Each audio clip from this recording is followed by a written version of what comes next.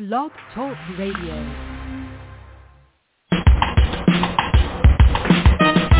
Let's get lost in a better place. Pick up a book, travel through time and space. So much to learn, so much to see.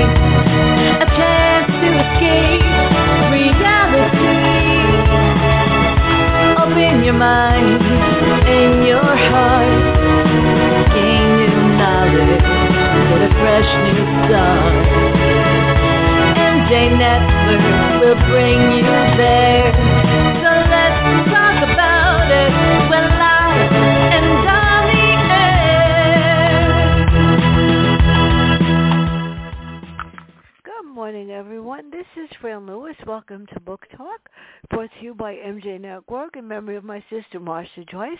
And I am so excited. New York Times author John Lansing is here with 25 to Life. Oh, my God, I couldn't put this book down.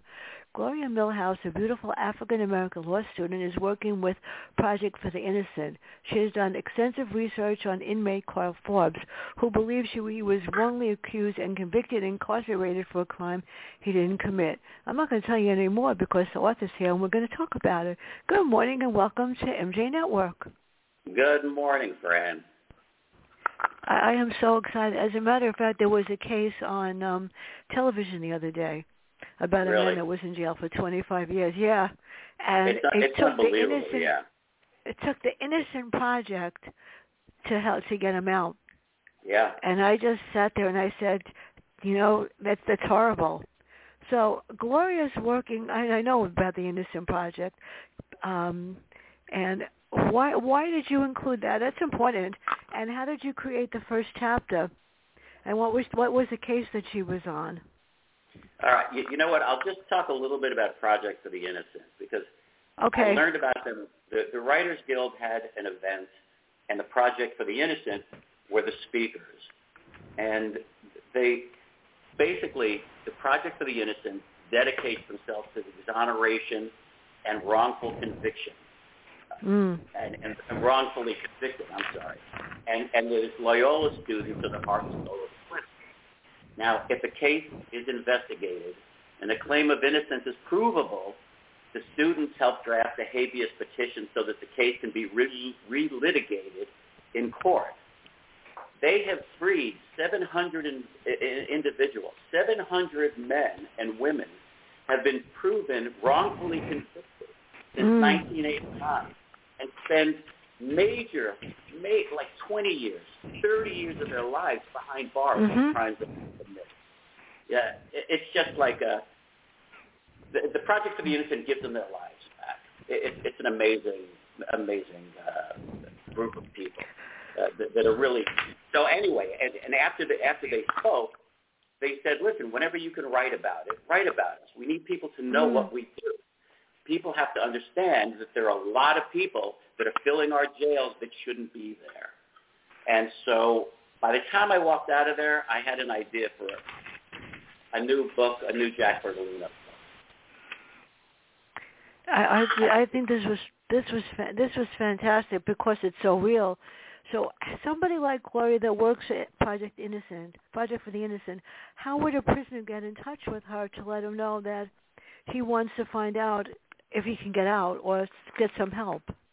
Oh, they just keep writing letters. It's a letter writing thing, and if the letters are compelling and enough of them, and they do research on the man, and it feels like he has enough of the right stuff, or she does, then they'll start the process.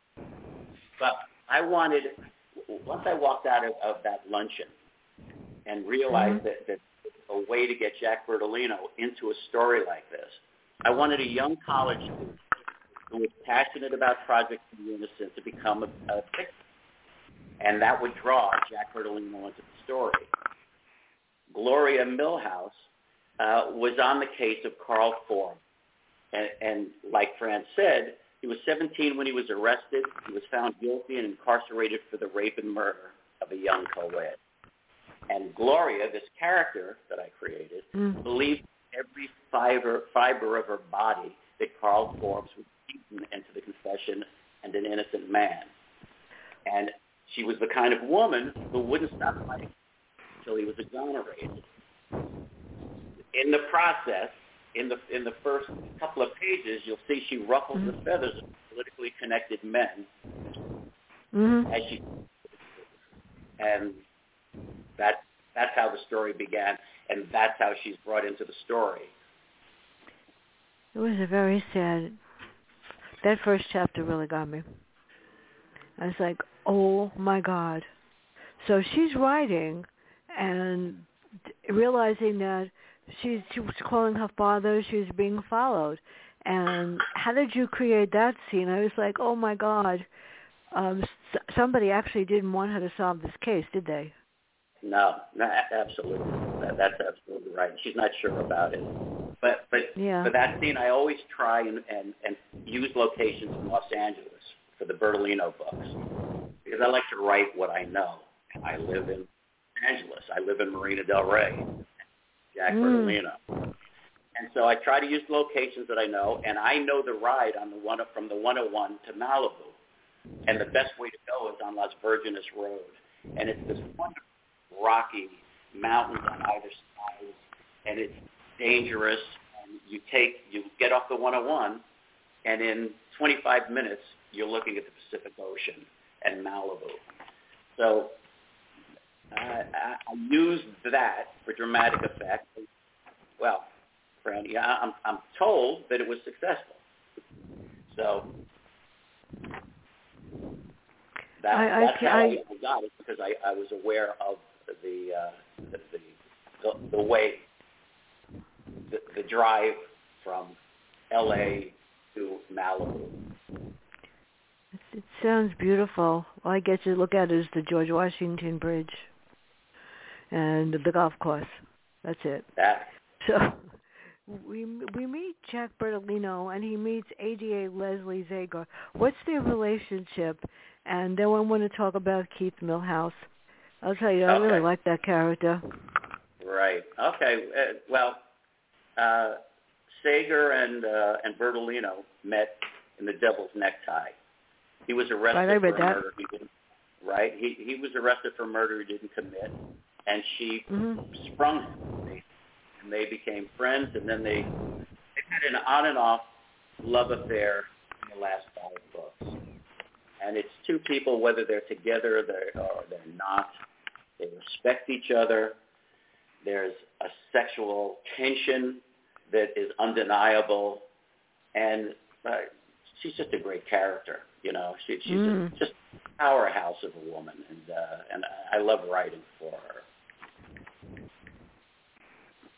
She's really good. Go ahead. No, she's really good because some female characters get on your nerves. Not her. Right. Good. That's good to hear. Thank you. Okay, and you wanted to know about Keith Millhouse. Yeah, I know. I mean, Keith Millhouse, and why is Jack brought in to find out who killed his daughter? I mean, the man is loaded, I know that, and he can do anything. But there was something not arrogant about him. He really just wanted to find out who killed Gloria, and I said I could use him to find out some other stuff that I need to know. So how did you create him? And he's really good. I liked him. Oh, terrific. Well, he's a politically connected lawyer and really, really political. And so the mayor got involved when Millhouse approached him and said, look, the police think that it was an accident. I don't believe that. He knows he knows what his daughter had gone through in the few hours before she drove. I don't even want to say anymore because we'd have to give a spoiler alert. But because of his relationship with the mayor, and because he feels like the police are already giving it short shrift, the mayor, because of his relationship with Millhouse and with Gloria Millhouse and Jack's stellar reputation, pulls Jack into the case, basically. And he uses Leslie as the go-between. So it was a way of getting Leslie back together with Jack because they've been on the outs for months now. and it's the first time they've seen each other in, I don't know, 6 months, 7 months. It's amazing that they have. It's hard to turn it down, basically. And so he takes a look. He's really. I mean, he's got guts. I'll tell you. You don't want to start with Jack Bertolino. Trust me, people. No, you don't. And there's too many people that I wish they were like him. So, who is Ted Anderson, and how does he play an important role? Ted Anderson was one of the last men to see Gloria alive, and he runs Project for the Innocent, and he was Gloria's teacher and mentor, and that's what he did. So he was crushed when he found out that she died, and she had left him some information that he didn't follow up on, so he feels guilt. She was like his favorite student. Even though he shouldn't have favorites, she was like really, really great at what she did. And she had an incredible future in front of her. And so he's absolutely demoralized and sad, and it destroys him for a while emotionally. You know what I wonder sometimes? It's fantastic that people, that Ted wanted to go after who killed her. But if I was wonder if she was just a normal person, somebody ran her off the road and it was not an accident, if they would look into it the same way. No. And sometimes it's sometimes who you are. That's what bothers me. Yeah. Well, and that's a very true statement. Yeah. So who is Jeremy? And this is my other favorite person, the narcotics detective Nick. Yeah. Okay. So, yeah. Okay. I love that guy.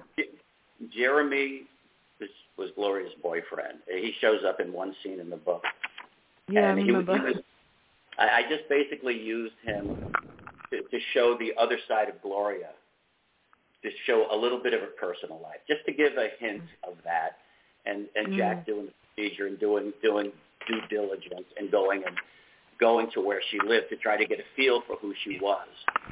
And just going to her apartment showed him that she was a powerhouse, and she was absolutely dedicated to the exoneration of her client. It was the first thing in her life that she ever did that she felt like she had a reason to be. I don't know whether you found that out. I found it out as a young guy when I found out that I could act, and I became an actor for years. And just that knowledge that there was something that I could do, that she could do, it gave me a reason, and it gave this character a reason to live. That's amazing. I don't know. I had when I started teaching when I was, I think, 12. We don't even tell how. I was really young. And there was one person that gave me the courage to say, you're not going to quit. You're going to get tough, and you're going to be able to do it. Right. And I was like, 100 years later, he just came in to observe me, and he said, you have the skills of somebody teaching 30 years, not 3 weeks. So at that point, I knew I could get mean. It was good. Right. And, yeah. That's so perfect. how does Jack use guilt to get Nick on board? And who is Terry Brannigan, and what's his role at first? Okay. Nick Aprea is somebody that I like him too. And it's always fun to have those two together, Jack and Nick. And he might use he might use guilt a bit, but he uses facts. And they've been on a lot of missions together. They met before Jack moved to Los Angeles, because Nick was an LAPD and Jack was New York PD, and they were doing a joint drug task force, a big case. Jack was in LA, and so they met and they did some work together. And so when Jack came to Los Angeles, he used Nick as somebody who knows the lay of the land to help him out, and so they become fast friends, and it's tempestuous at times, but they always have each other's back. So Jack, even when Jack doesn't agree, or Nick doesn't agree with Jack, he respects him too much to turn his back on an old friend. And I just like writing them together. I just like the way they bounce off of each other and the energy they create. So I use them as much as I can. And again, he's still part of the LAPD, and Jack isn't. It's amazing because loyalty doesn't come that easily anymore. No, it doesn't. No, absolutely not. And in the police department, you begin to wonder. I mean, you watch all these programs on television, really, and it's just programs on television, not the truth. I could tell you that. Yeah. So you begin to wonder about it. So this is the crux of this story. Carl Forbes. I wasn't sure about him, but I really liked him after a while. Do you want to hear about Brannigan before we go to Carl, or we go to Carl? Tell me about Brannigan. Yeah, I don't know about him. All right. Now, he's the commanding officer of the Metro Division, right? So he's a man with power. He leads 5 SWAT teams. And at this point in his career, he's on a short list to replace the police chief. And as it turns out, he was one of the last men that Gloria interviewed before her death. Now, he was also, as they do research on what he's all about and where he's been, and because he's on the list of, as Jack is starting to look into the case, he finds out that he was tied to the arrest and conviction of the man Gloria and Project of the Innocent were trying to exonerate. So he becomes he was a person of interest to Gloria, and he becomes a person of interest to Jack.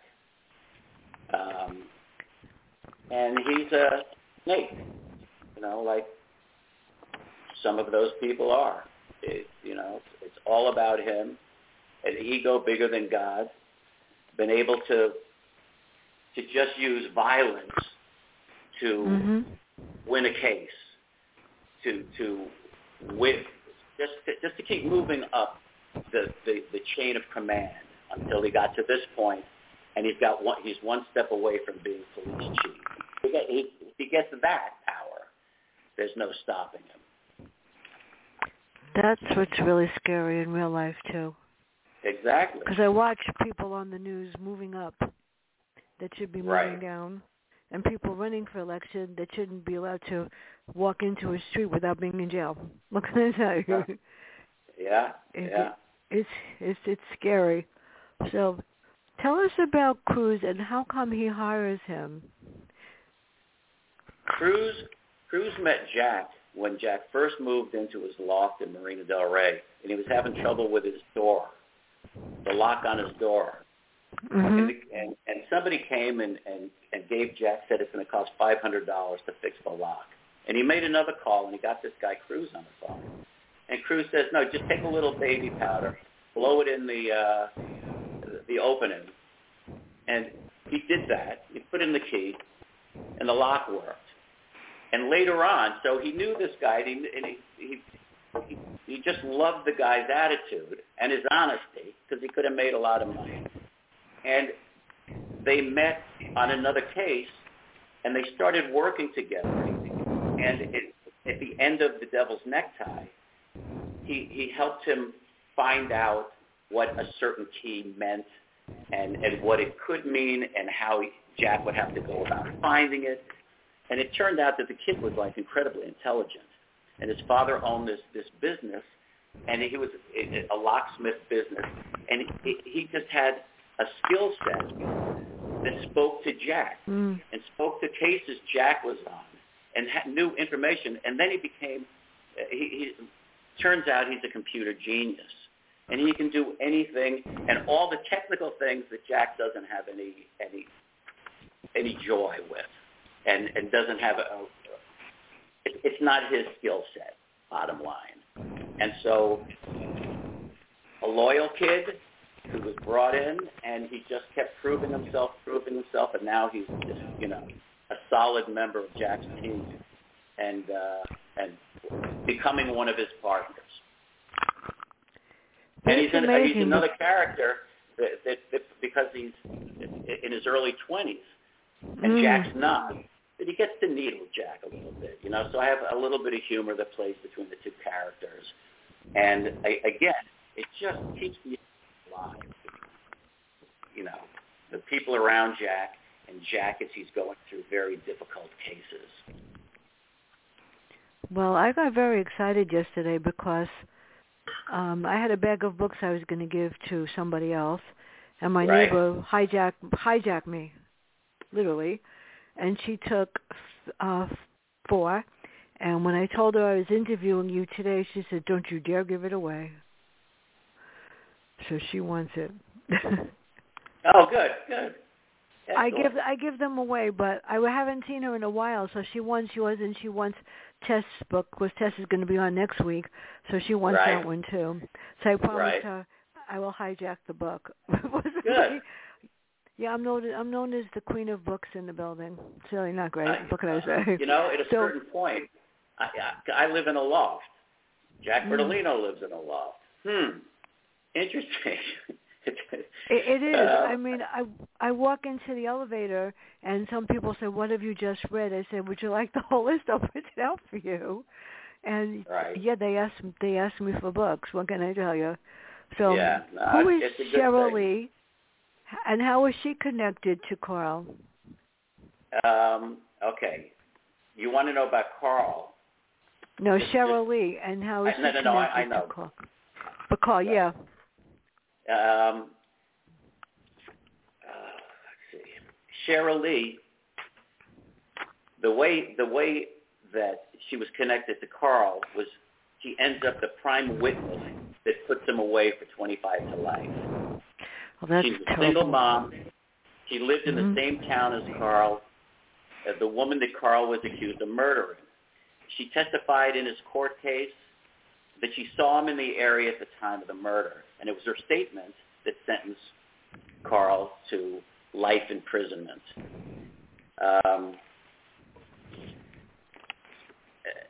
Oh, Lord.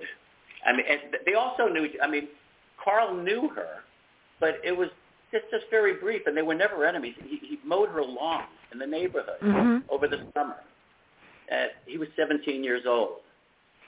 And for some reason, and he could never figure it out, he turned state's evidence against him, and he lost 23 years of his life. Well, there had to be a reason. We're not going to tell anybody why. So then we have a few more characters. And, Brannigan I didn't like. He's got an attitude problem, poor thing. Yeah. And we have Joe Moran, Mark Corcoran, and Chip Boyd. Right. So what do they have to do with anything? Because there's a whole lot of characters in this book. Let me tell you something. There were a lot of characters in this book, and it was a lot of work to get together, so that it all made sense as you read through it. But that was part of the difficulty. Joe Moran is one of Brannigan's detectives, and he ends up playing a big role later on in the book. Mark Corcoran is a city councilman who, and Chip Boyd was a neighborhood kid back 23 years when the murder happened.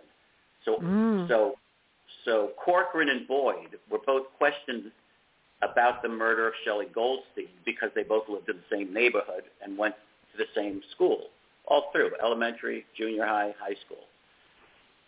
So that's basically who they are. And it turned out that Brannigan was the arresting officer, and he interviewed Corcoran and Boyd about the murders 23 years ago.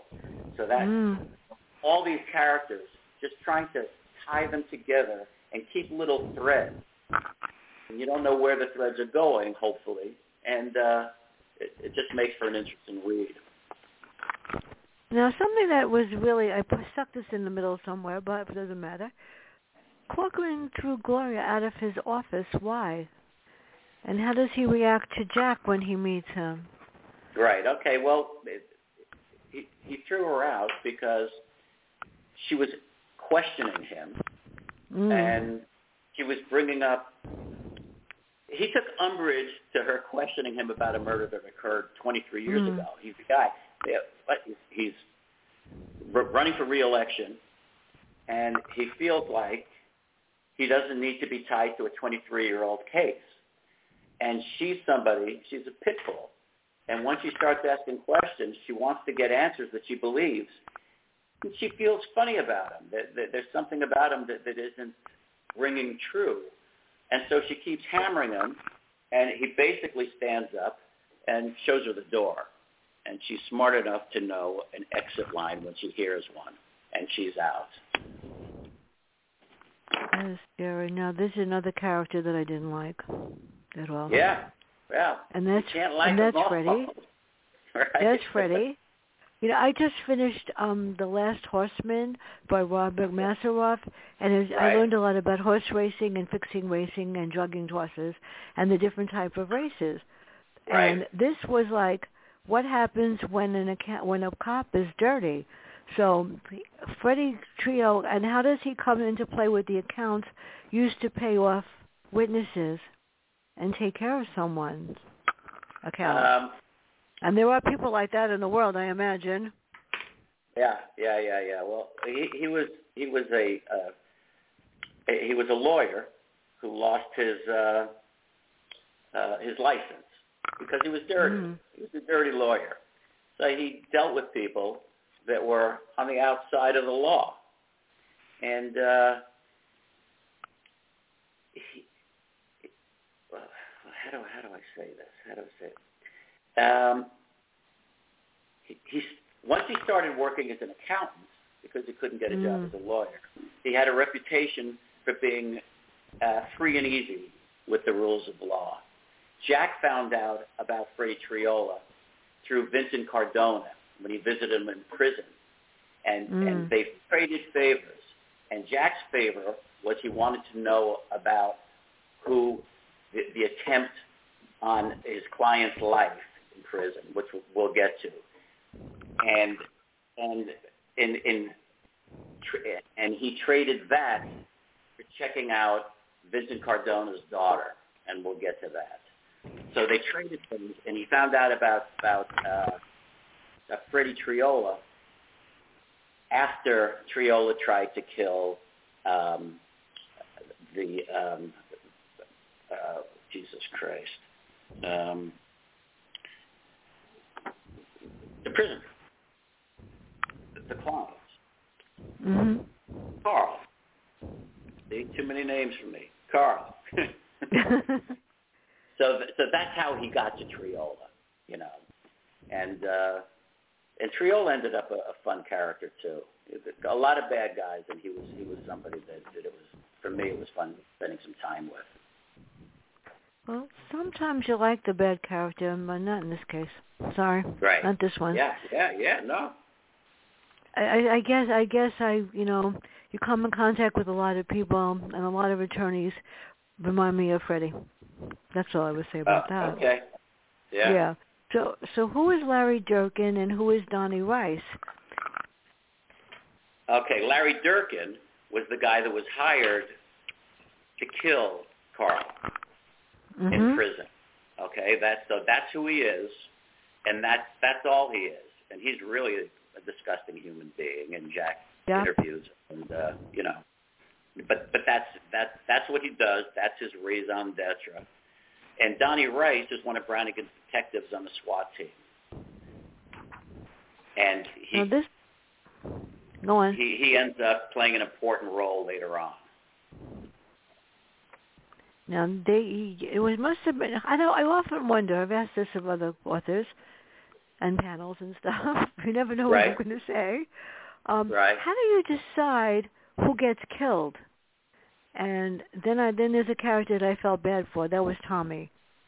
Right. And he really wanted to help. But how do you decide as an author who gets killed and who takes the person out? Right.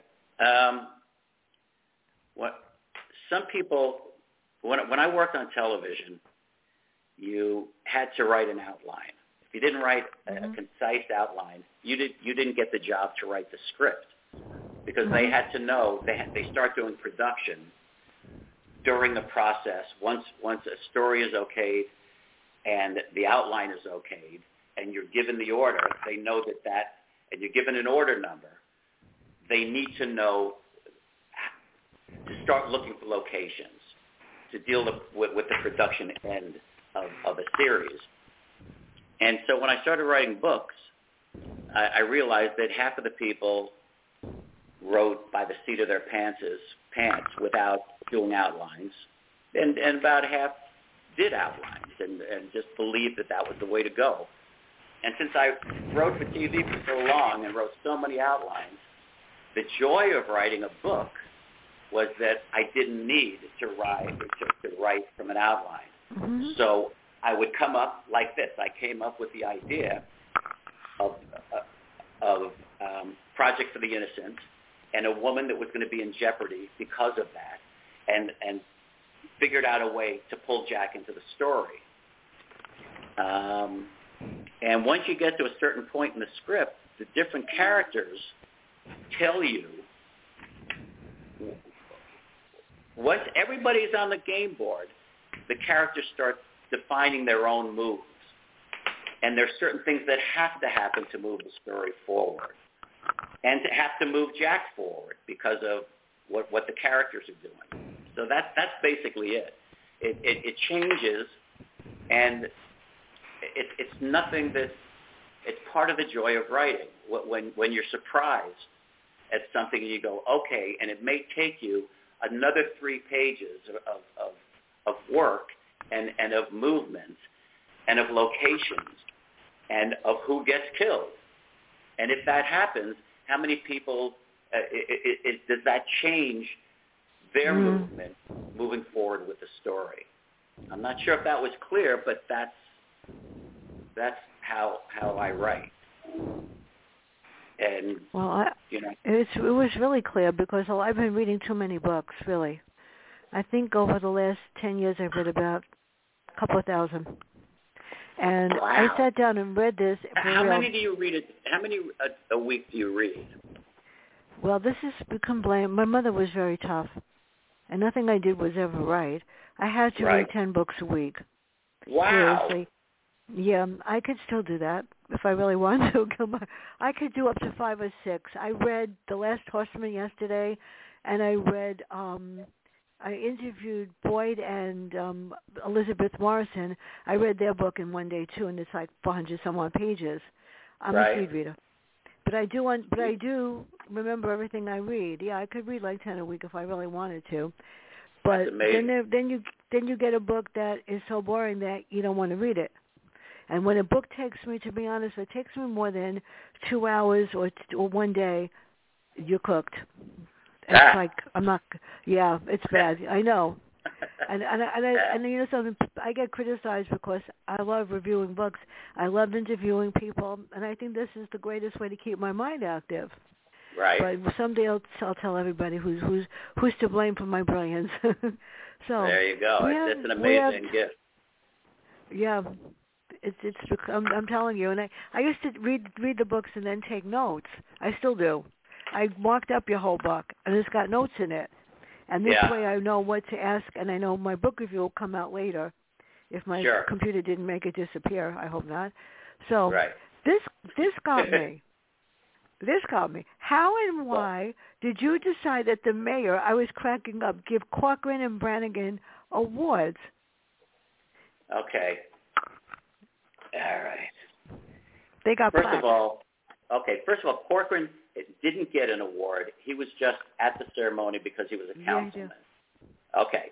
But Brannigan and Detective Joe Moran, they got plaques, right? I was like, why? Because they were part of the SWAT team that was called to a hostage situation. And in that situation, the 2 men saved a baby's life. Their swift action, They caught it on tape. There were reporters there.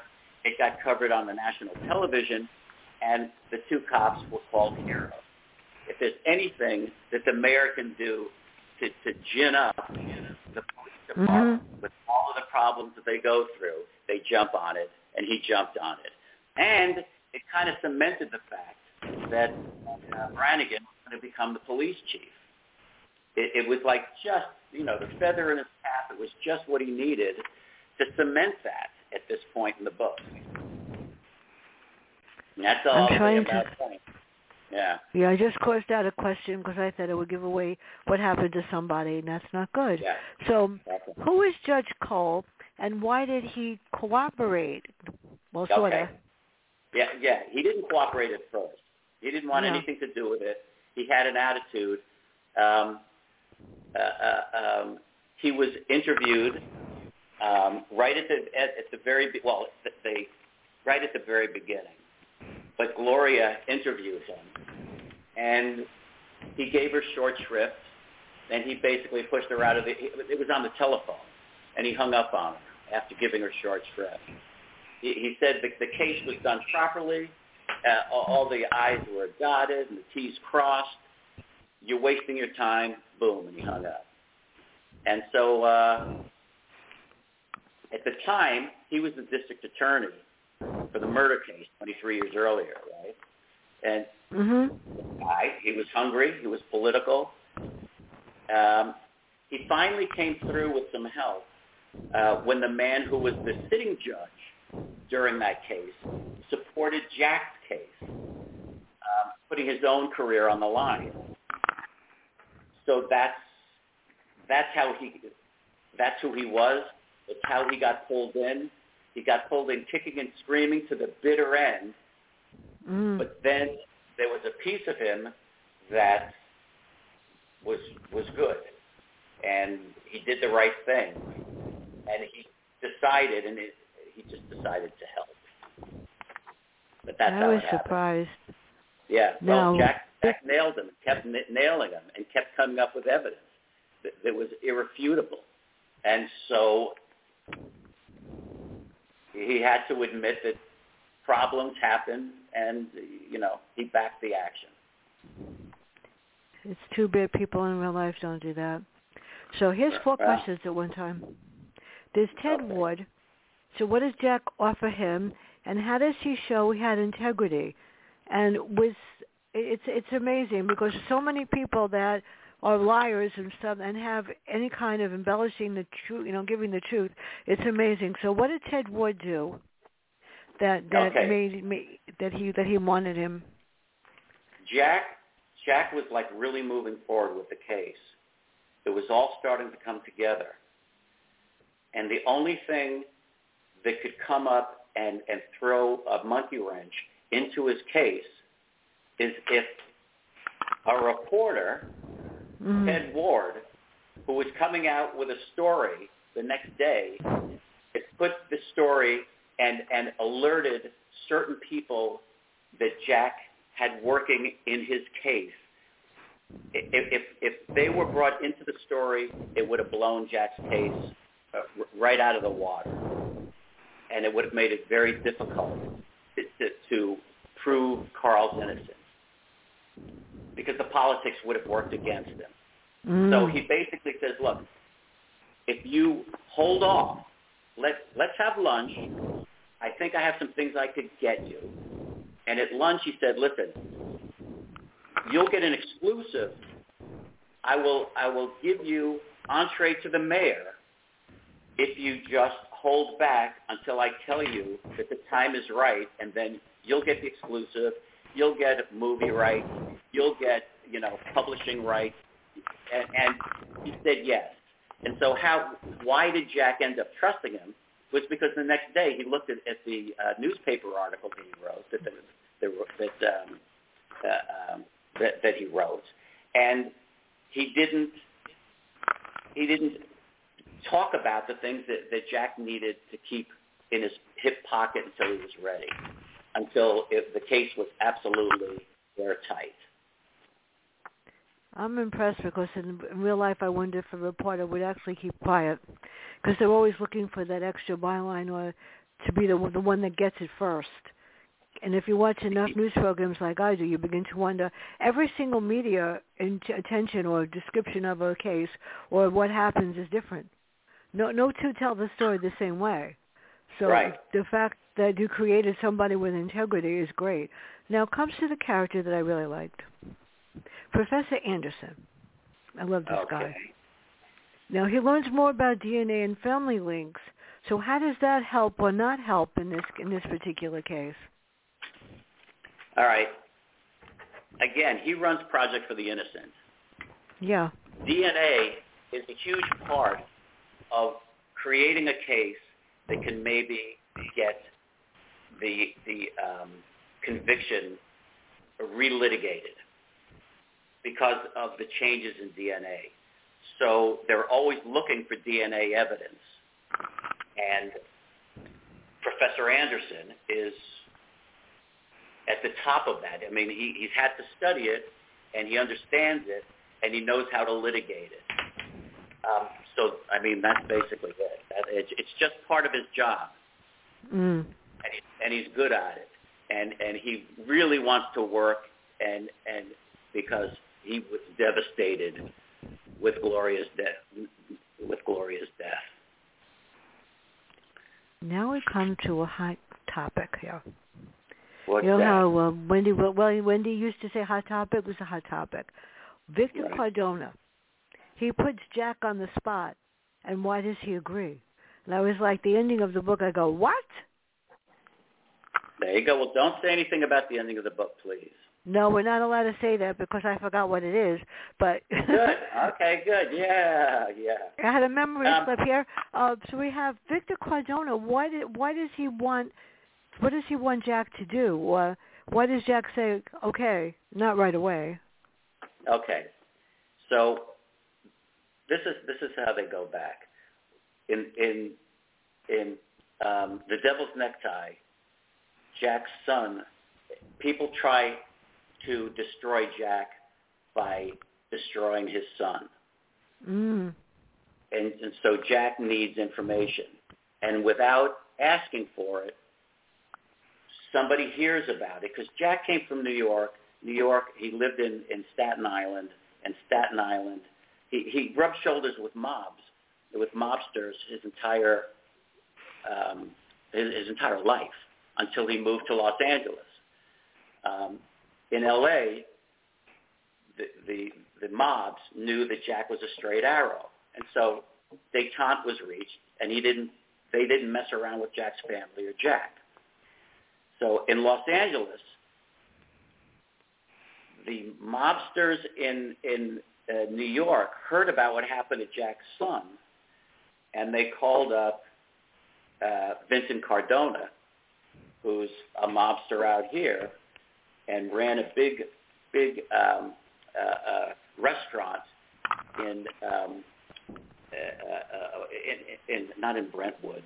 The hell is it?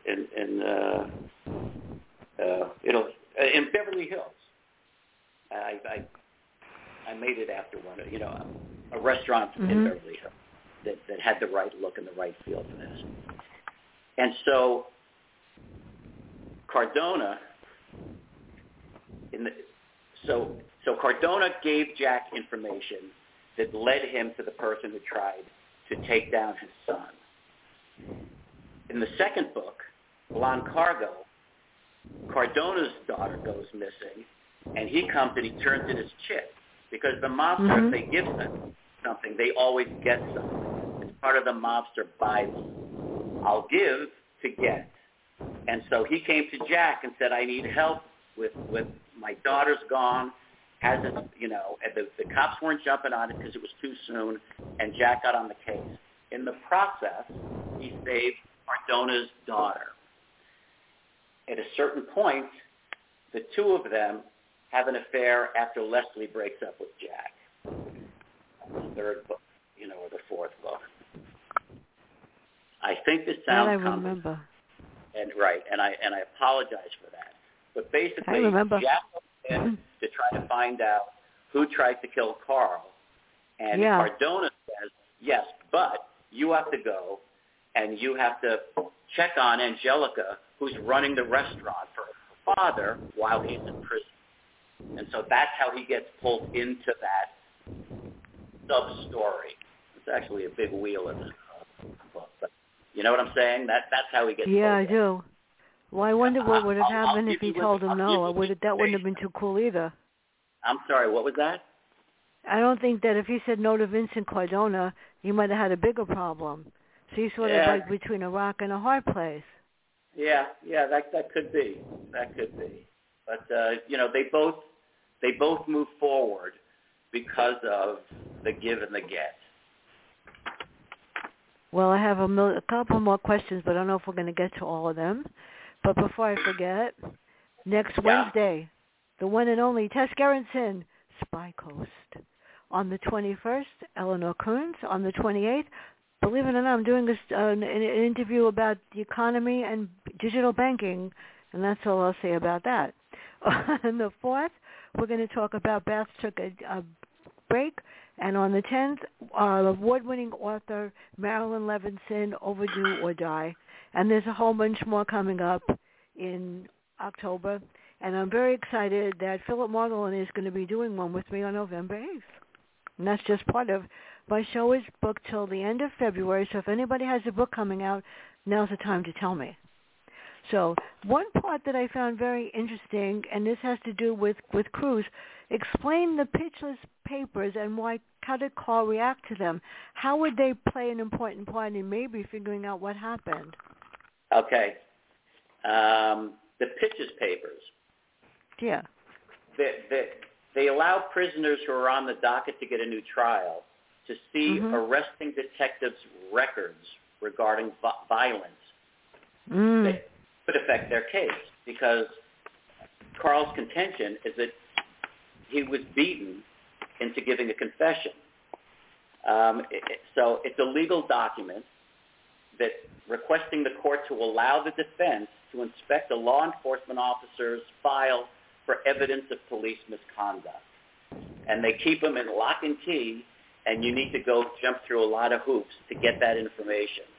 And it was information that didn't solve the crime, but that Jack understood where he should lead the investigation.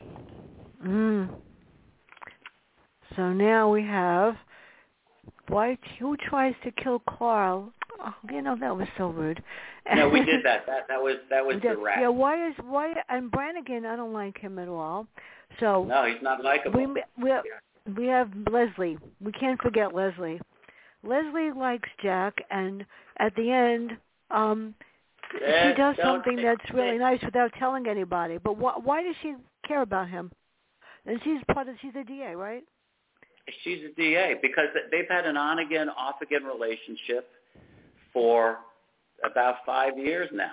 I mean, I'm not sure how far from the devil's necktie to 25 for life. It's probably not 5 years, but long enough. They've been in love. They never quite fell out of love, but they fell out of a relationship because it got too dangerous for Leslie at one point.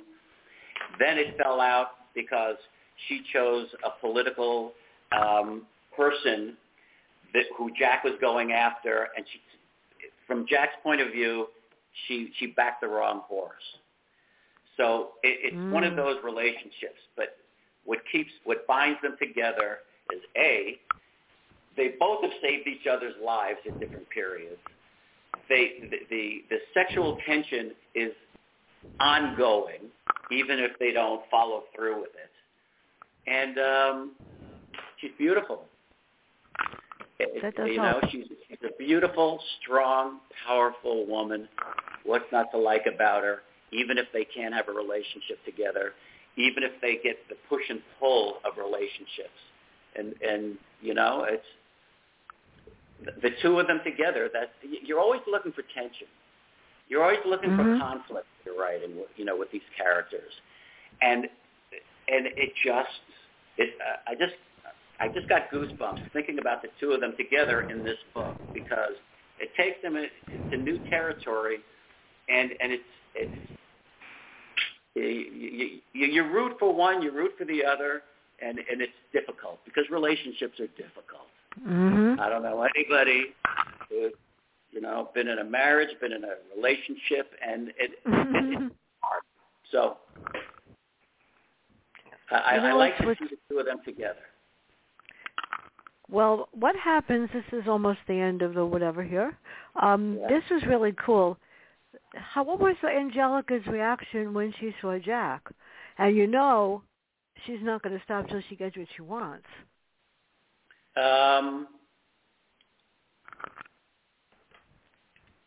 Jack saved Angelica's life.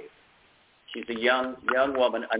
Here's another very attractive, very intuitive, very intelligent, with enough power to stand up to the New York mafia who's come to Los Angeles to try to force her out because her father, whose shop it was, the Chop House, whose restaurant it was, he's in prison, and they're trying to take over, and she stands up to the head of one of the 5 families of New York. And she stands up to him and stands up to somebody that was sent to strong-arm her and take over the business. I mean, and again, looking for conflict, I had no idea that was going to be part of the book or part of the story until I got there. And then having this character, I just let her just fly. And so always a strong place in her heart for Jack. And so when she sees him, they have this relationship that it just, they don't have to speak the words. There's a feeling, and who knows what's going to happen. But we can't tell anybody what's going to happen. But what I really like about her is that she doesn't back down, and she's not afraid. Whereas somebody else would have said, let the guy buy the business, and I'm not going to do it. So this is the one. Okay, here we go. The final arrests and takedowns, you created them so perfectly, and of course, Mr. Brannigan and his army of cops. So why do we feel that no one would dare come up against him? And how did you create the arrests? But we won't tell who gets arrested because that's no fun. You have to read this book. This is outrageous. It's so good. At that point in the book, it's just certain things had to happen in order to get to the end of the book. And so the characters start telling you where they should be, the emotion they're feeling, the emotion because of all the events that happened leading up to the end of the book.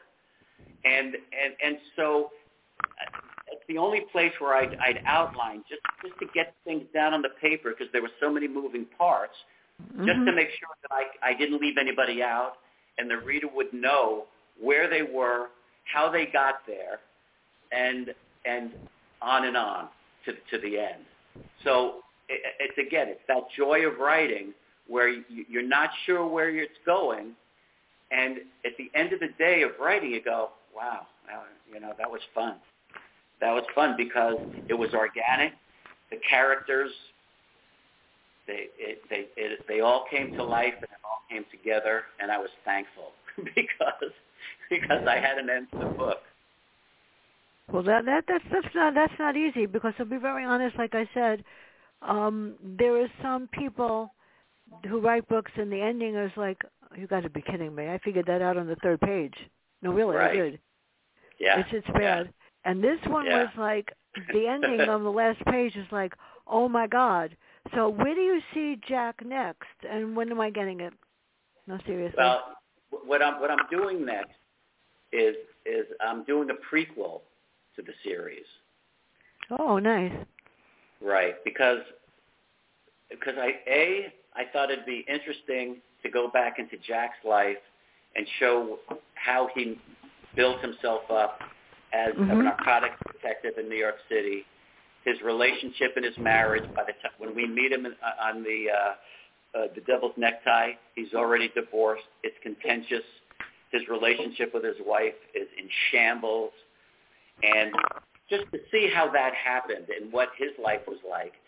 And then especially Mia, who is a confidential informant that pulls him back onto the job in the Devil's Necktie because of an event I won't talk about. But people were really interested in her character, and she wasn't in a lot of the book. And so I thought it was a way of showing her backstory, because I always found that confidential informants were like 60-70% of solving any crimes. You need somebody on the inside. You need somebody to talk. And she had ice in her veins, and she was a great confidential informant, and so she has a major part in the prequel. And we learn about her story and her relationship with Jack. And so I think that's going to be the next book that I have out. And, I'm doing a lot of marketing on this book because that's what you have to do as a writer. And then I'll finish that off, and you'll get it. You'll be one of the first people that I'll send it to. I hope so. It's you guys are great because you promote each other and you promote yourself. And right. I have a very good self-publisher, but she does nothing to promote the book. Yeah. And that's scary. Yeah, my new book, if it ever comes out, and I finally wrote it. Most people get scared when they read what I write because it's called Mirror Image. If you've ever done something bad to a person, you look in the mirror, and the mirror looks back at you as the distorted face you're going to be if you don't correct what you did. But most people don't. So at the end of it, the person that did something awful, it's going to happen to them, and they're going to wind up a face in the mirror. And you don't want to be one. Very interesting. So it is. It's different. And I get a lot of criticism, but you know what? Maybe someday I'll figure out a character like, anybody, and I never whatchamacallit did. So what can I say? This has been fun. Where can everybody get all of your books? And I think I read 3 of them. This is the third one I read. I don't know if I read the one in the middle. I read The Devil's Necktie, and I read the other one too. And I know, this one really got me. I love it because it's more true to life. You know what? That's wonderful. And the thing about this book is that all the books are standalone. Jack's the cement that pulls them all together, but they're all standalone books. And so people have been reading and reviewing this, and one of the first things they say is, we were concerned that it's the 5th book in the series, and there's no reason to be, because of the way that the characters that run through the series of books, their backstory is feathered in ways that you never get slowed down reading the book. You know who all the players are, what their history is, and what the new characters are all about. www.johnlansing, LANSING.com. Just John Lansing .com can get you there. But that'll take you to the website, and the website has the 5 retailers where you can get the book. And you can check out the other books and see, the history. Well, they should get all of them, so they can meet Jack from the beginning. And this was very good because you're doing a thing with Cheryl, right? So I'm going to post my review. I meant to do that at 6 o'clock this morning. I just didn't do it. I'm going to do it now. I'm going to post a review on Amazon, Goodreads, LinkedIn, Twitter, and Facebook, and everywhere. And fabulous. That'd be lovely. Yeah, I do that, yeah. That's very nice. That's really appreciative. Well, this has been great. It's actually made my day. I needed to be cheered up, so this is great. And don't forget to listen to my interview. I will send you the link. I'll send Cheryl the link later, and she will give it to you. John, thank you very much. Enjoy the sun. It's beautiful here, and I don't think it's going to get much warmer. Have a great day, everybody, and bye. Bye-bye.